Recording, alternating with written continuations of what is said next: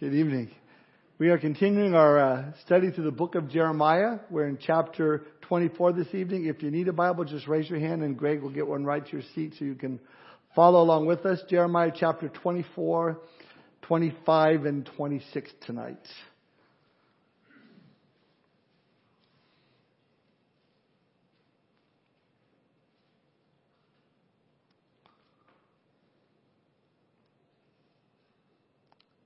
Let's pray. Father, we thank you for this time tonight.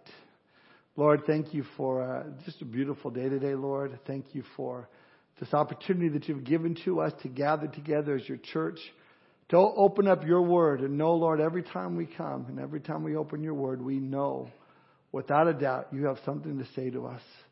And so we're blessed by that. Lord, we are just a blessed people. And so, Lord, we pray now that as we get into your word that we would not only gain information, but application in our lives, Lord. We thank you for this time. We ask your blessing upon the kids downstairs as they're being taught your word as well. And we pray, Lord, that everything we do tonight would just bring you glory, honor, and praise. In Jesus' name we pray. Amen.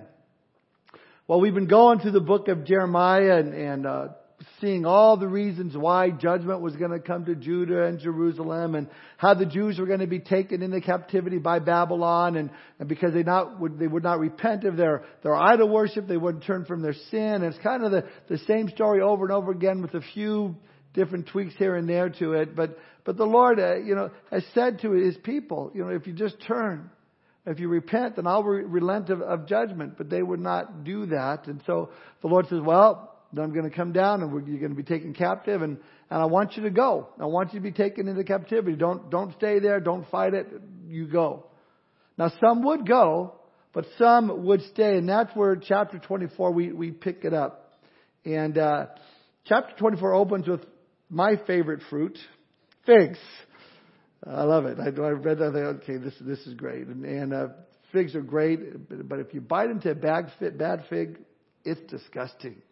It's nasty. You just want to spit it out. I do all I can to eat it sometimes because I love figs so much. I know it's bad. But you got to get rid of it. Well, the Lord is going to use the same illustration tonight to show Jeremiah just what's happening, what's going on. Look at verses 1 through 3.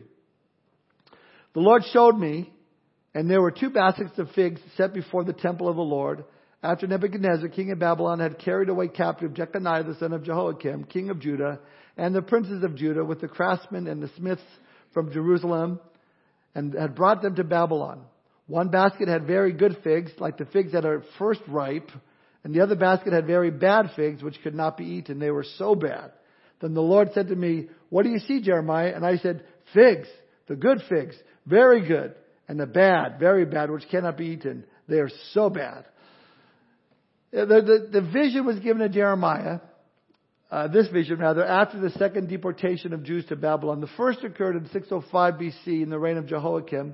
The king of Babylon was fresh from his victory at Carchemish over Egypt and Assyria. Nebuchadnezzar, he's on this war path, wanted to flex his muscle. He took some of the Jewish nobles prisoner to Babylon. And among them, 4 names you might recognize: Daniel, Hananiah, Azariah, and Mishael. You might know 3 of them by the Babylonians' names, Shadrach, Meshach, and Abednego. Or by their VeggieTale names, Rakshak and Benny. They were the good figs. They're the good figs. Now, the second deportation occurred in 597 BC. After Babylon's failed invasion of Egypt, Jeconiah, king of Judah, rebelled against Babylon and allied with Egypt and said, we're going to get them, but they lost. So the good figs were the Jews who were taken to Babylon. The bad figs are those left behind. Now in Jeconiah's place, Nebuchadnezzar installed a king he hoped would be loyal. Jeconiah's uncle Zedekiah. History tells us after the second deportation, Nebuchadnezzar snuffed out a couple of uprisings in the east. But this gave the Jewish false prophets hope that, Babylon and Nebuchadnezzar, they're going to fall. They're going to be toppled. And despite Jeremiah's warning to the contrary, and his pleas to Judah to surrender to Babylon, King Zedekiah and listen to the false prophets, and he rebelled again.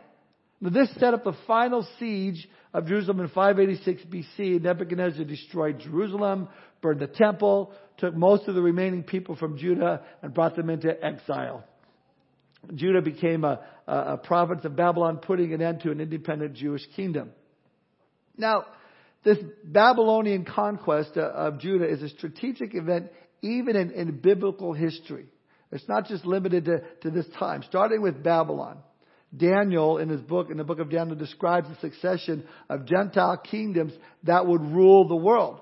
Daniel chapter 2 pictures them as flashy metals, what they look like is seen by men. Chapter 7 envisions them as ferocious, devouring beasts, what they look like through God's eyes. See, these were world-dominating empires that would rise after Babylon. So Daniel saw Babylon, he saw Persia, Greece, Rome, and the last kingdom would be the kingdom headed up by the Antichrist. And it's during this future kingdom that Jesus would return and establish His kingdom on earth, and this time physically and politically. So understand what we read in Jeremiah, it doesn't only relate to a bygone era with no relevance for today. It sets up still future events and the fulfillment of all of God's promises. We'll see future events still to take place. Now verse 4. Again the word of the Lord came to me saying, Thus says the Lord, the God of Israel, like these good figs, so will I acknowledge those who are carried away captive from Judah, whom I have sent out of this place for their own good into the land of the Chaldeans. For I will set my eyes on them for good, and I will bring them back to this land. I will build them and not pull them down, and I will plant them and not pluck them up. Then I will give them a heart to know me, that I am the Lord, and they shall be my people, and I will be their God, for they shall return to me with their whole heart. Notice in verse 5 that God sent them away in captivity for their good, for their own good. And then He promises to watch over them and then eventually restore them, a remnant to their land. Now the restoration that this refers to isn't the return of the Jews under Ezra and under Nehemiah. It's clear from the Lord's word where He says, I will plant them and not pluck them up. Obviously, they've been plucked up again. And so rather this, I believe, refers to the final restoration during that millennial kingdom where it says they shall return to me with their whole heart. And again, the bad figs represented Zedekiah and those who remained in Jerusalem and Judah and finally went down to Egypt in defiance to God's word. Verse 8. And as the bad figs which cannot be eaten, they are so bad, surely thus says the Lord, so will I give up Zedekiah the king of Judah, his princes, the residue of Jerusalem who remain in this land, and those who dwell in the land of Egypt. I will deliver them to trouble and to all the kingdoms of the earth for their harm, to be a reproach and a byword, a taunt and a curse, and all places where I shall drive them. And I will send the sword, the famine, and the pestilence among them, till they are consumed from the land that I gave to them and their fathers. Now, you read that and you go, okay, this may sound kind of indiscriminate on God's part. I mean, after all, did these people have a choice as to whether to or not to be left behind? Did they want to stay or did they have a choice? Jeremiah has been urging the nation's leaders to surrender to Babylon and be safe, but they refused to listen. So instead of obeying God, they looked to Egypt for political and military aid, and some fled to Egypt against God's will. So the people remaining and in around Jerusalem were the ones that wanted to be there against God's will. It's been even suggested that they thought themselves superior over the ones that left because they're saying, well, we stayed in the promised land. We're better than you guys. They're doing what they wanted to do in spite of what the Lord told them to do. And then they're thinking they're more spiritual because of it. Self-deception. We talked about that a little bit last night at our men's study, how people convince themselves that something is right because they say, well, I have a peace about it. Yeah, I'm living with my girlfriend and we're not married, but we just have a peace about it. Okay. It's a self-deception. You're making up this peace because you want this so badly. Well, we're going to get a divorce and we just have a peace about it. No, you don't. You want to do what you want to do and you try to make it sound so spiritual and that's what's going on here. They were convinced staying was right even though God said otherwise. Okay, chapter 25.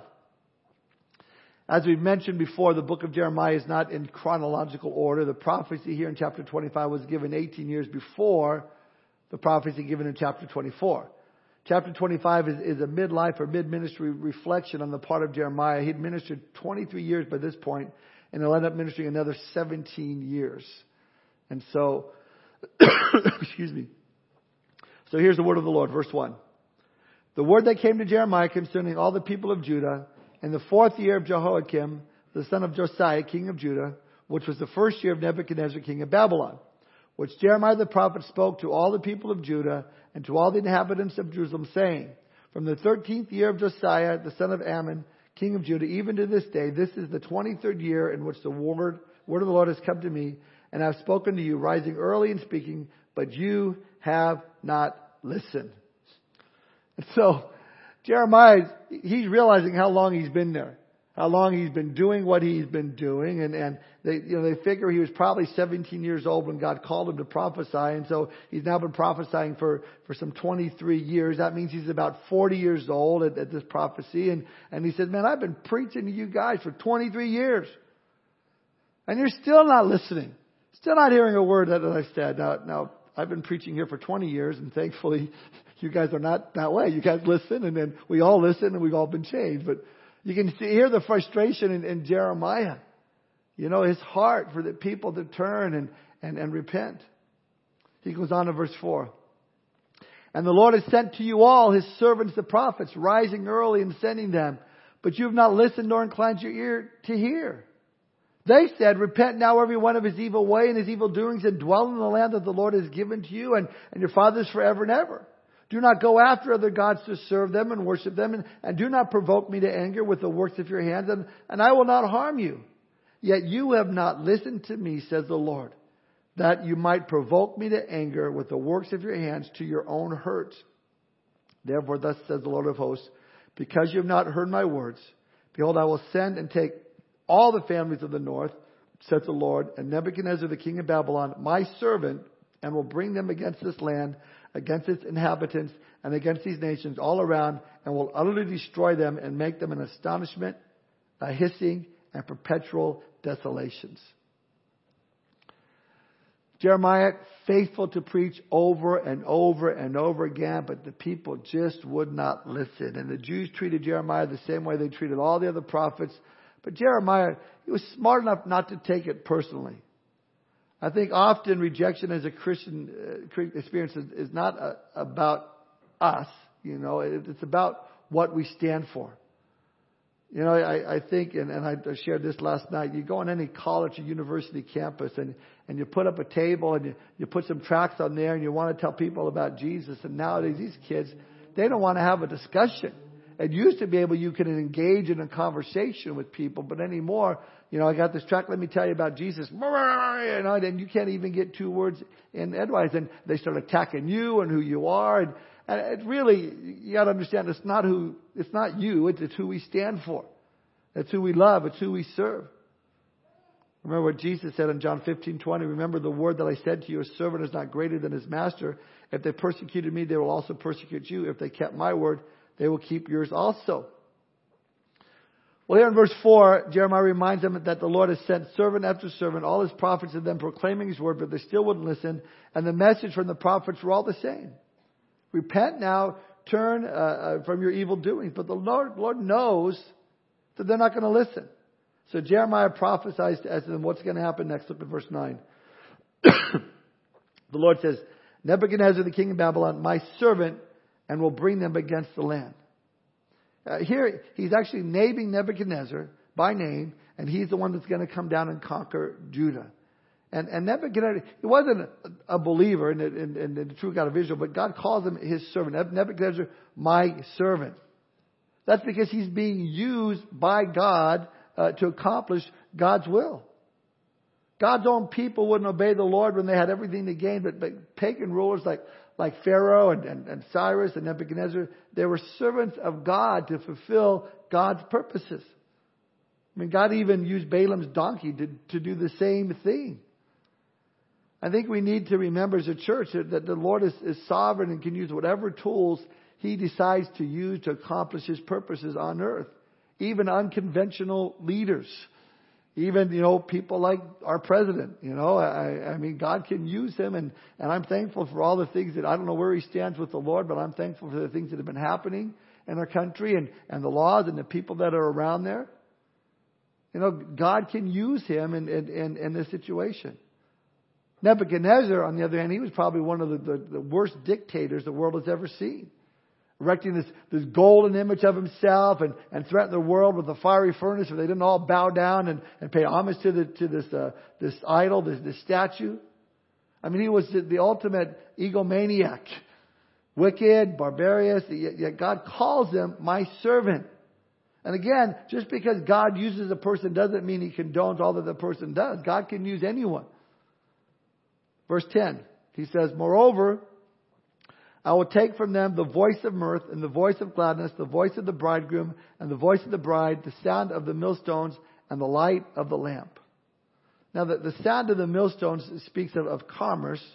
The light of the lamp speaks of safety. And basically, God's going to shut down the businesses. No one's going to feel safe anymore. There's going to be no weddings. There's going to be no celebrations. It's over. Verse 11. And this whole land shall be a desolation and an astonishment. And these nations shall serve the king of Babylon 70 years. Then it will come to pass when 70 years are completed that I will punish the king of Babylon and that nation, the land of the Chaldeans, for their iniquity, says the Lord, and I will make it a perpetual desolation. It's an amazing prophecy. Here, God actually reveals the duration of their captivity. These nations shall serve the king of Babylon 70 years. Excuse me. Of course, the question comes up, why 70 years? We're told in 2 Chronicles 36:21, to fulfill the word of the Lord by the mouth of Jeremiah, until the land had enjoyed her Sabbaths, as long as she lay desolate, she kept the Sabbath, to fulfill 70 years. So the law of Moses not only required a Sabbath day, but a Sabbath year. So every 7 years, the land was to rest or lie dormant for that whole year. And that would then, cause the nutrients to replenish itself in the ground. But for 490 years, greedy, unbelieving Israel had disobeyed this law. So for every year of disobedience, God sentenced them to 1 year in Babylonian exile. So in the end, God made sure that the land rested for 70 years. See, God's going to get what He wants one way or the other. Now what's interesting is while living in Babylon, Daniel was reading the book of Jeremiah, and he came up to this verse. And he realized that it's been 70 years, that it was about to expire. At that moment, God sent the angel Gabriel with one of the most thrilling prophecies in the entire Bible. Excuse me. Since it took 490 years, or 7 periods of sevens, for Judah to get into trouble, it'll take them 490 years or 70 periods of 7 years to make things right. Then Daniel has shown another 490 future years in which the Jews will be made righteous and God's kingdom will be restored.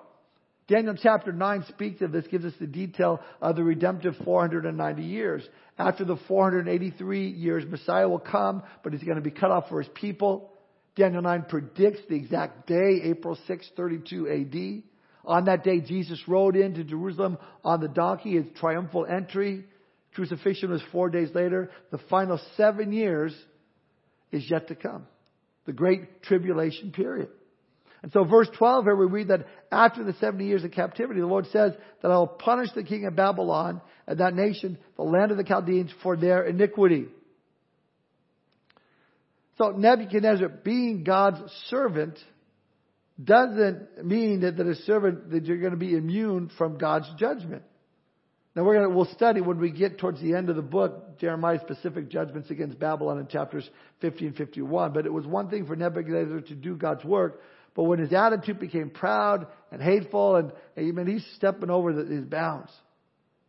Babylon eventually fell to the armies of the Medes and the Persians. The Medes and the Persians in 539 BC. So verse 13. So I'll bring on the land all my words which I have pronounced against it, all that is written in this book. And you know what? The Lord still will do that. All that's written in this book, He will bring it to pass, which Jeremiah has prophesied concerning all the nations. Verse 14, for many nations And great kings shall be served by them also, and I will repay them according to their deeds and according to the works of their own hands. So just as the Babylonians had made slaves of Judah, they themselves would become slaves to the other nations. Verse 15, for thus says the Lord God of Israel to me, take this wine cup of fury from my hand, and cause all the nations to whom I send you to drink it. Verse 16, and they will drink and stagger and go mad because of the sword that I will send among them. Then I took the cup from the Lord's hand and made all the nations drink to whom the Lord had sent me, Jerusalem and the cities of Judah, its kings and its princes, to make them a desolation and astonishment, a hissing and a curse, as it is this day. Saying all the nations of the world are guilty. Like a wine cup gets full, there's a filling up of the wrath of God that takes place. Over in Revelation chapter 14, we see a corresponding verse that talk about the wine cup of fury of God's wrath. Revelation 14:9 we read, then a third angel followed them, saying with a loud voice, if anyone worships the beast and his image and receives his mark on his forehead or on his hand, verse 10, he himself shall also drink of the wine of the wrath of God. So we see another picture here of the wine of the wrath of God. He goes on, which is poured out full strength into the cup of his indignation. He shall be tormented with fire and brimstone in the presence of the holy angels and in the presence of the Lamb. And then he goes on in verse 19 of Revelation chapter 14. It says, so the angel thrust his sickle into the earth and gathered the vine of the earth and threw it into the great winepress of the wrath of God. So we see the wrath of God. We see it during the tribulation period. We see here God introducing to Jeremiah the phrase, the wine cup of the fury from my hand. Yes, God's fury would first come to Jerusalem and the cities of Judah, and the kings and the princes are mentioned here as well. But although it especially relates to the sin of Israel, it's not confined just to God's own people. We know after Jerusalem and the cities of Judah, Jeremiah mentions Egypt. Look at verse 19. He goes on, Pharaoh, king of Egypt, his servants, his princes, and all his people, all the mixed multitudes, all the kings of the land of Uz, and the kings of the land of the Philistines, namely Ashkelon and Gaza and Ekron, and the remnant of Ashdod, Edom, Moab, and the people of Ammon, all the kings of Tyre, and the kings of Sidon, and the kings of the coastlands which are across the sea, Dedan, Tema, Buz, and all who are in the farthest corners, all the kings of Arabia, and all the kings of the mixed multitudes who dwell in the desert, all the kings of Zimri, all the kings of Elam, and the kings of the Medes, all the kings of the north, far and near, one with another, and all the kings of the world which are on the face of the earth. Also the king of Shishak shall drink after them. Therefore you shall say to them, thus says the Lord of hosts, the God of Israel, drink, be drunk, and vomit. Fall and rise no more because of the sword which I will send among you. And it shall be, if they refuse to take the cup from your hand to drink, then you shall say to them, thus says the Lord of hosts, you shall certainly drink. For behold, I begin to bring calamity on the city which is called by my name. And should you be utterly unpunished, you shall not be unpunished. For I will call for a sword on the inhabitants of the earth, says the Lord of hosts. Peter declares in 1 Peter 4:17, judgment must begin at the house of God. And we know Judah would be the first to fall to the Babylonians, followed by Egypt, the Phoenician cities, possibly Syria. Verse 26, Shishak was an ancient king of Babylon who would also drink of the cup of the suffering when Babylon met her match with the Medes and the Persians. Now, do you think that God would punish Jerusalem for their iniquity and just allow all these other nations just to go unpunished? Of course not. That's what God's saying. Yeah, I'm punishing my people, but listen, everyone's gonna get theirs. I think in the same way, our sin in the United States is not much different than the sin that Israel had going on at the time. A nation that had forsaken God, a nation that's living after pleasure, a nation that has forsaken righteousness, nation that ordered prayer out of schools, a nation that is promoting killing unborn babies, and I mean it's horrible. You think God's going to I'm not going to look at that. I got Israel, I got my people, but I'm just going to leave that alone. No, God says you're going to drink of this too. The whole earth is. God's judgment is going to come upon the whole earth. See, at this point we jump out to the great tribulation in the future. We take a leap through a time capsule. Verse 29 says again, you shall not be unpunished, for I will call for sword on the inhabitants of the earth, says the Lord of hosts. He goes on in verse 30. Therefore, prophesy against them all these words, and say to them, the Lord will roar from on high, and utter his voice from his holy habitation. He will roar mightily against his fold. He will give a shout as those who tread the grapes against all the inhabitants of the earth. Jeremiah pictures God's judgment here as a lion let loose in the sheepfold. And the Babylonian armies, they're going to be bloody and ugly and ruthless. But I also see something else here. Revelation chapter 5. Jesus is seen as a lion from the tribe of Judah. He's the one person worthy to open the seals and take possession of the universe. And when the lion roars, it's when Jesus returns to the earth. It was Thomas Jefferson who said, indeed, I tremble for my country when I reflect that God is just. I mean, that should cause lots of nations to tremble. If they believe that truth, that they'd be fearing the Lord's appearing. Verse 31. A noise will come to the ends of the earth, for the Lord has a controversy with the nations. He will plead his case with all flesh. He will give those who are wicked to the sword, says the Lord. Thus says the Lord of hosts, behold, disaster shall go forth from nation to nation, and a great whirlwind shall be raised up from the farthest parts of the earth. And at that day the slain of the Lord shall be from one end of the earth even to the other end of the earth. They shall not be lamented or gathered or buried. They shall become refuge on the ground. Again, this kind of devastation is unparalleled in history. These verses only make sense when you read them in light of Revelation and the massive destruction that's going to come on the face of the earth before Jesus returns. By the end of the final 7 years of tribulation, the Bible tells us that over half of the earth's population is going to be dead. So many they're going to be slain that they can't all be buried. So it ties in with what we're seeing here. Verse 34. Wail, shepherds, and cry. Roll about in the ashes, you leaders of the flock. For the days of your slaughter and your dispersions are fulfilled. You shall fall like a precious vessel, and the shepherds will have no way to flee, nor the leaders of the flock to escape. Now remember earlier, Jeremiah spoke of the political leaders as shepherds. He goes on, verse 36, the voice of the cry of the shepherds and the wailing of the leaders to the flock will be heard, for the Lord has plundered their pasture, and the peaceful dwellings are cut down because of the fierce anger of the Lord. He has left his lair like the lion, for their land is desolate because of the fierceness of the oppressor and because of his fierce anger. Now Jesus came the first time as a lamb. Man, he handled us with kid gloves. He was a sacrifice for our sins. But he's going to come a second time as a lion. Man, his claws and jaws ready to pounce. He'll roar with fierce anger and judgment. Now, chapter 26. Chapter 26 begins by letting us know when this took place. Verse 1. In the beginning of the reign of Jehoiakim, the son of Josiah, king of Judah, the word came from the Lord saying, thus says the Lord, stand in the court of the Lord's house and speak to all the cities of Judah which come to worship in the Lord's house all the words that I command you to speak to them. Do not diminish a word. So God wants Jeremiah to speak to all Judah. The Lord's saying to Jeremiah, I want you to stand up in the temple, and I want you to tell the people what I'm going to tell you to say. Now, since all the Jewish males would come to the temple 3 times a year, he could address them in the temple during one of these 3 major feasts. Which feast it was, we don't know. But trust me, Jeremiah's message had the same effect as someone crashing a party.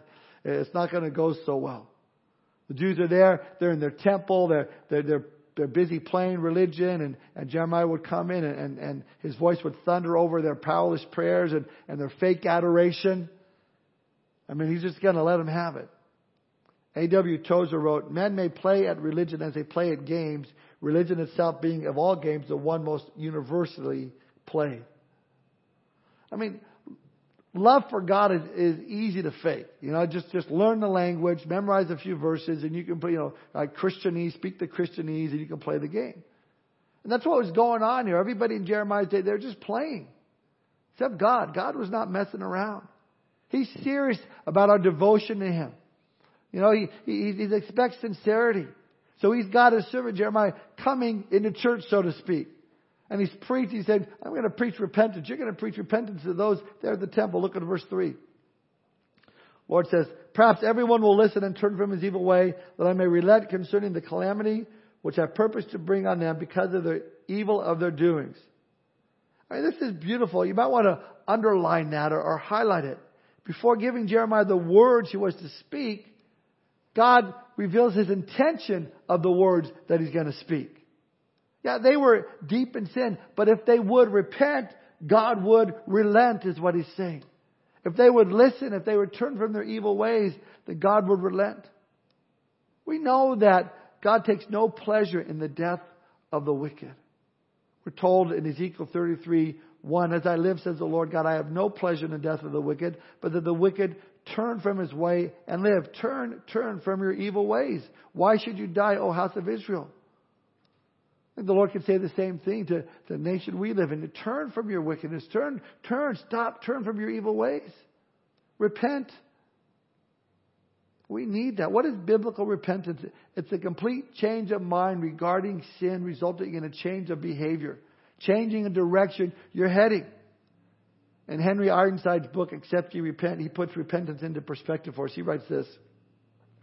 It can never be out of place to proclaim salvation by free, unmerited favor to all who put their trust in the Lord Jesus Christ. But it needs ever to be insisted on that the faith that justifies is not a mere intellectual process, not simply crediting certain historical facts or doctrinal statements, but it is a faith that springs from a divinely wrought conviction of sin, which produces a repentance that is sincere and genuine. No man can truly believe in Christ who does not first repent, nor will his repentance end when he has saving faith. But the more he knows God as he goes on through the years, the deeper will that repentance become. A servant of Christ said, I repented before I knew the meaning of the word. I repented far more since I did then. I understand that. I get that. There's a tendency to think that after you've repented, to think you repented less after you're saved. Actually, I think it goes the other way around. You've heard the saying that although a Christian is not sinless, he or she sins less and less. While that ought to be true, one reason a Christian sins less and less is because he's repenting more and more and more. As you grow in the Lord, our sensitivity to sin grows.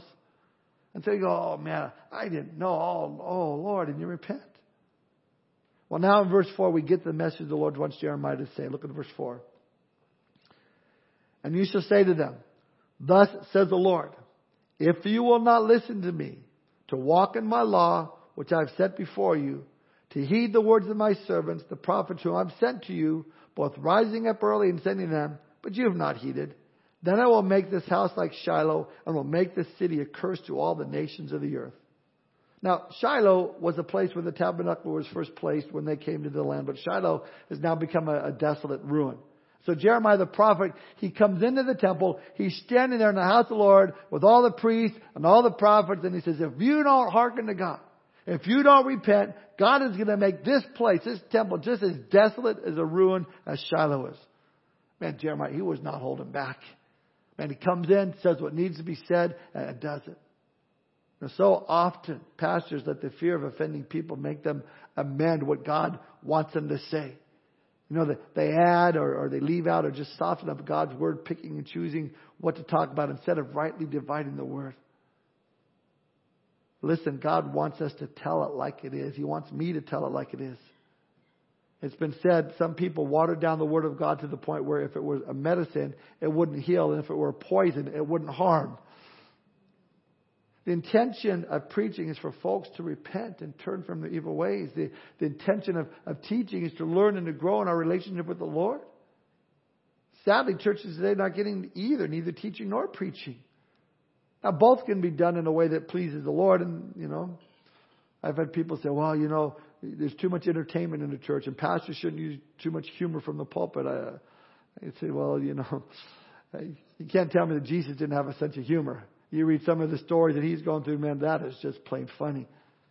But the ultimate goal is for people to hear the heart of God as the pastor teaches the Word of God. And if you use humor to lighten things up a little bit to get people's attention, It helps to allow God's Word to work in a people's life as the Spirit of God through the Word of God touches the man or the woman of God. In other words, when people listen, they're convicted by God's truth. Vance Havner wrote, "It's not the business of the preacher to fill the house. It's his business to fill the pulpit." Fill the pulpit with the preaching and the teaching of God's Word. Jeremiah speaks the truth, warns the people, and as a result, the priest got very upset with him because at this point, he's talking about how the curse of God's come upon their precious temple and how it's going to be made desolate. You know, it's like, well, you can talk bad about me if you want, but you start talking about our temple and you're in trouble. That's your attitude. Look at verse 7. So the priests and the prophets and all the people heard Jeremiah speaking these words in the house of the Lord.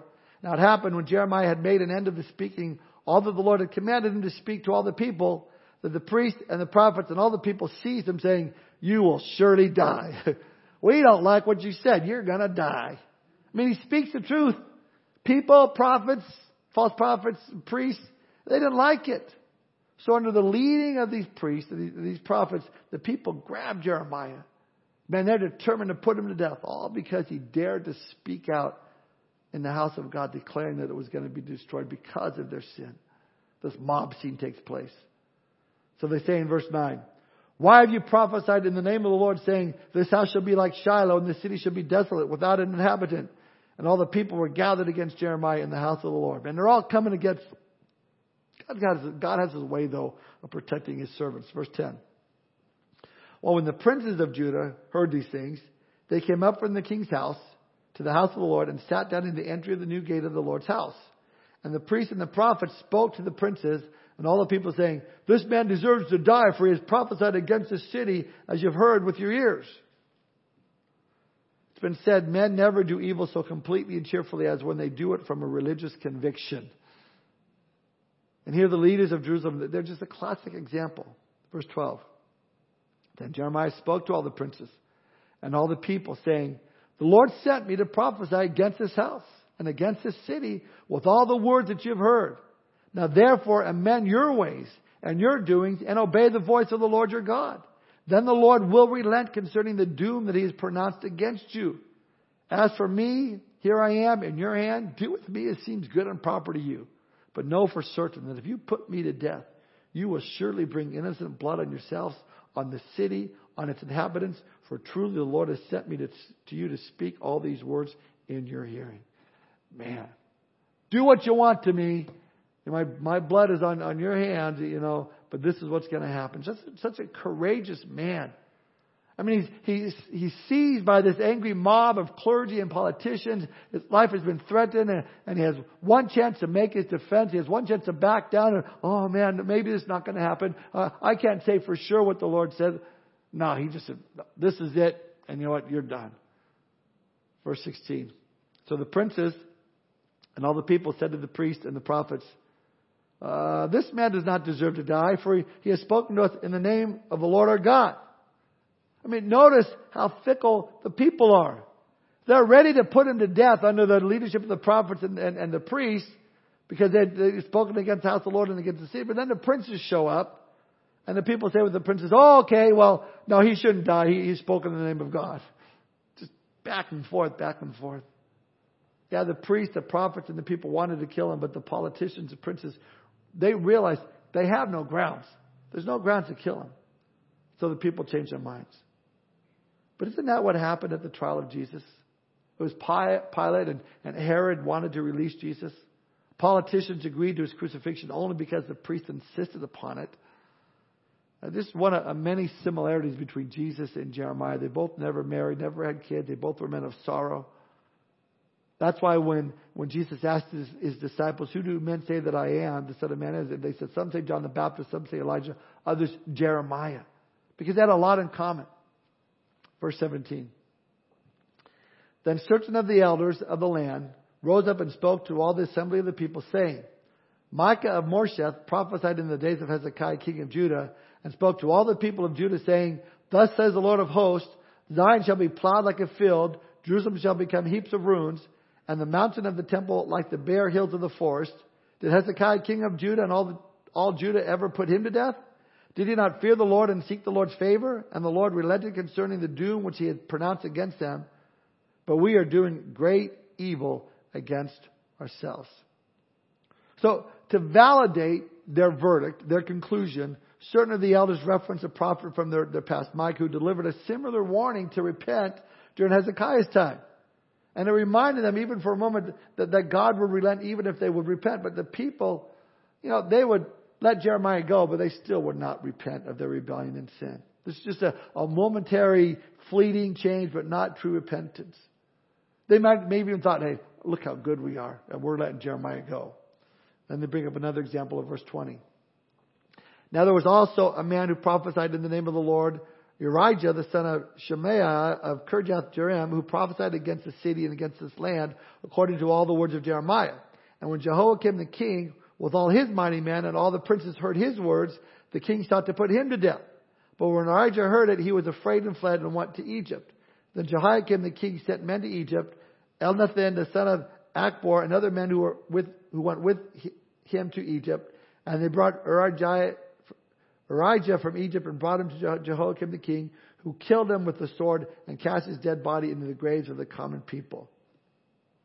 So they bring up another case of which we know nothing about except to mention that this guy, he fled to Egypt and then came back and was killed. But they're saying Jeremiah was not the only faithful prophet at this time. But it makes you wonder, though, if this Urijah had not been afraid and not fled, perhaps God would have delivered him just as he delivered Jeremiah. Finally, verse 24. Nevertheless, the hand of Ahikam the son of Shaphan was with Jeremiah, so they should not give him to the hand of the people to put him to death. So evidently, they listened to the arguments that came from this man, Ahikam, son of Shaphan, who'd been serving as maybe Jeremiah's legal counsel. I've heard it said, not all lawyers are liars. It's just the 98% that give the rest of them a bad name. But this Ahikam was one of the few good lawyers. And, I think we need to praise the Lord for Christian attorneys that are willing to defend God's people. The ACLJ, the American Center for Law and Justice, and all that. A great group of guys, and they defend the cause of Christ. And may the Lord raise up more Ahikams. The message of Jeremiah, it's clear: repent and God will relent. Turn from your sin, turn to God, and He will forgive you and bless you. Continue to go down that path on your own. Refuse to surrender to the Lord, and destruction will come. I don't know about you, I am so glad that I'm a Christian. That God revealed to me my need to repent and turn to Him, and I now have the blessings of knowing Him, the blessings of knowing that I'm going to be with Him for all eternity, that heaven is waiting for us. As Pastor Chuck Smith would say, glorious. I can't wait. Let's pray. Father, we thank You for this time tonight, Lord.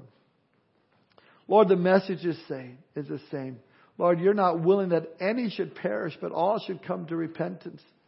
So much so, Lord, that You gave Your only begotten Son, that whosoever would believe in Him would not perish, but have everlasting life.